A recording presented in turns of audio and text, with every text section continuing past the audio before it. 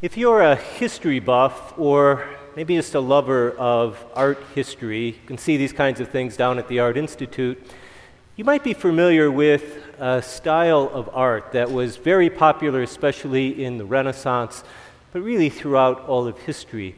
And it's a style or a genre known as a memento mori. Memento mori, which simply means a memory of mortality or a memory of death. And they would have these ironic sorts of pictures. So one example might be a painting of a beautiful young girl, a beautiful young woman in a gown and jewelry, and then her hand sort of delicately resting on a human skull, something like that. You just look at it and it's sort of jarring. Why would you juxtapose these two images, youth and beauty and health and this sign of our mortality? But as I say, it was a genre or a style that was really quite popular, and it wasn't seen as macabre or bizarre or morose. It was just a very natural sort of embracing of a reality that was inescapable, a reality of what life looked like in all its manifestations. Now, jump ahead to the 20th century. Some of you might be familiar with the British philosopher and novelist Iris Murdoch. Wonderful writer. I'd recommend any of her books.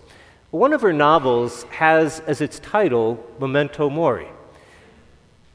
And the plot basically is this. It's set in a small English village, and one day all of the more elderly residents in the village start getting this unusual phone call. The phone rings, they pick up the phone, and there's this kind of quiet voice on the other side, and it simply says, "Remember, you must die."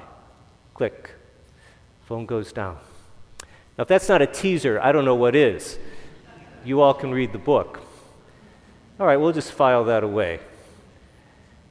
In our homily series, our Grow series for tonight, obviously the readings all about salt of the earth, light of the world, and we're being encouraged to say, well, how can I be light, or where can I be light, where can I be salt? What action can I take up? I want to be salty. I want to be bright. I'd like to make a suggestion.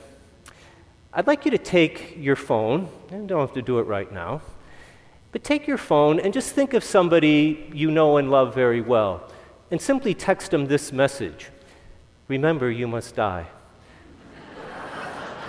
And you can stick on a smiley emoji. That's perfectly fine. Because I'd like to suggest, if you really want to be the salt of the earth, that's a message that's about as close to the Christian spiritual life as you're going to find. Now, before you all decide I'm being my usual morose self, which I proudly own, just stick with me for a minute. I got to thinking myself, well, how does salt actually work? And you might be surprised to know that we don't understand it all that well. We know how salty blends with sweet and sour and the other things. We know how those go together or don't. But how salt actually affects our taste buds, believe it or not, is still something that's being studied and is not fully understood. But somehow, salt, sodium chloride, it affects our little taste buds and it makes them more receptive. Right? As we all know, salt sort of enhances the flavors that are already there. You pour chocolate sauce on something and it tastes like chocolate. You pour salt on something, it might be salty, but somehow the natural flavor is enhanced. And I'm not suggesting that Jesus was giving us a biochemistry lesson, but they knew, they weren't idiots, they knew that salt had this enhancing quality. So when he talks about being salt of the earth, I've got to imagine what he had in mind is that somehow he's inviting us, challenging us, goading us into interacting with others such that his central message might be more readily received. So how do you do that? Well, if you're like me, I hear salt, I hear light, I think of, okay, what's a good act I can do? What would Jesus do? Who's someone that I can help that I wouldn't have helped anyways? Salt, light, and there's nothing wrong with that. But at the end of the day, I think we know that those kinds of actions, as wonderful as they are, sometimes come up short in the face of real hardships. I alluded to last week, if you went to this Mass, a family that I'm working with right now that very much is struggling to see light and salt in their Christian faith. And they were born and raised Catholic, they know all the prayers, but they don't necessarily want to hear about light and salt because somehow all of that has lost its illuminating power, its flavor-enhancing ability. When the stuff hits the fan, simple acts of kindness don't always necessarily break through the darkness. So is that all Jesus meant? Did he mean just try a little bit harder, put a bigger smile on your face, and then you'll be salt, and then you'll be light? Well, when we hear the gospel, as always when we hear the gospel, we're seeing people listening to Jesus, interacting with him, without their having what we have, without their having the Paschal mystery, right? Before really knowing that Jesus' death is not the end of the story, but there's a transformation and there's new life that can come. We maybe take that for granted. They didn't even know it. And so consequently, they knew what it felt like at times to be in the face of something that all the salt in the world seemingly couldn't help. Think of Martha and Mary when Lazarus dies. They ain't talking about salt and light when Jesus first shows up. They're talking about how despairing they are and why didn't he get there sooner? So who does see things from our perspective? Well, again, in the glory of our church, one of the beauties of our liturgy is that we always, or almost always, get a voice from our side of things, and that voice is usually Paul. And once again, Paul comes through tonight, because if we just look at him through the lens of this light and salt business, he gives us a way. He gives us a way of actually helping to let other hearts be receptive, the way salt helps our little taste buds be receptive to flavor. And what he talks about, and you may not like the answer, and I may not like the answer, but Paul talks about it ad nauseum. And I wish we did a better job with little kids when we're teaching them about the faith. And we sing songs about salt and light and happy pictures of Jesus with salt shakers. There's nothing wrong with any of that. But what does Paul zero in on? He zeroes in on the cross. He says, when I came to you, and he's writing to this little church in Corinth. He could be writing to St. Joe's or any other parish that you know. He says, when I came to you, I didn't rely on my eloquence. And Paul was an eloquent guy.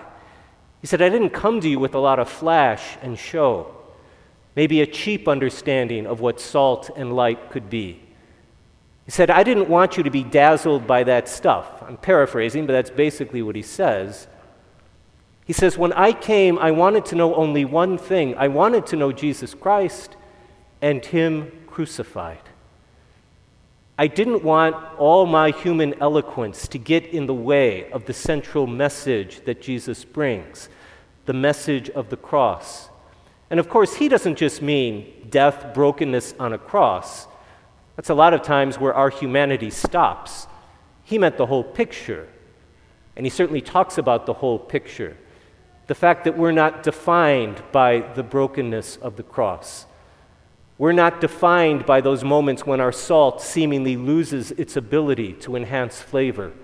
We're not defined by those times when the brightness of our flame maybe seems to flicker and be ever so close to going out. And Paul is saying, I know those moments are going to come, but that's not the end of the story. So what I want you to know about is the Christ that I met when I got knocked on my butt on the road to Damascus.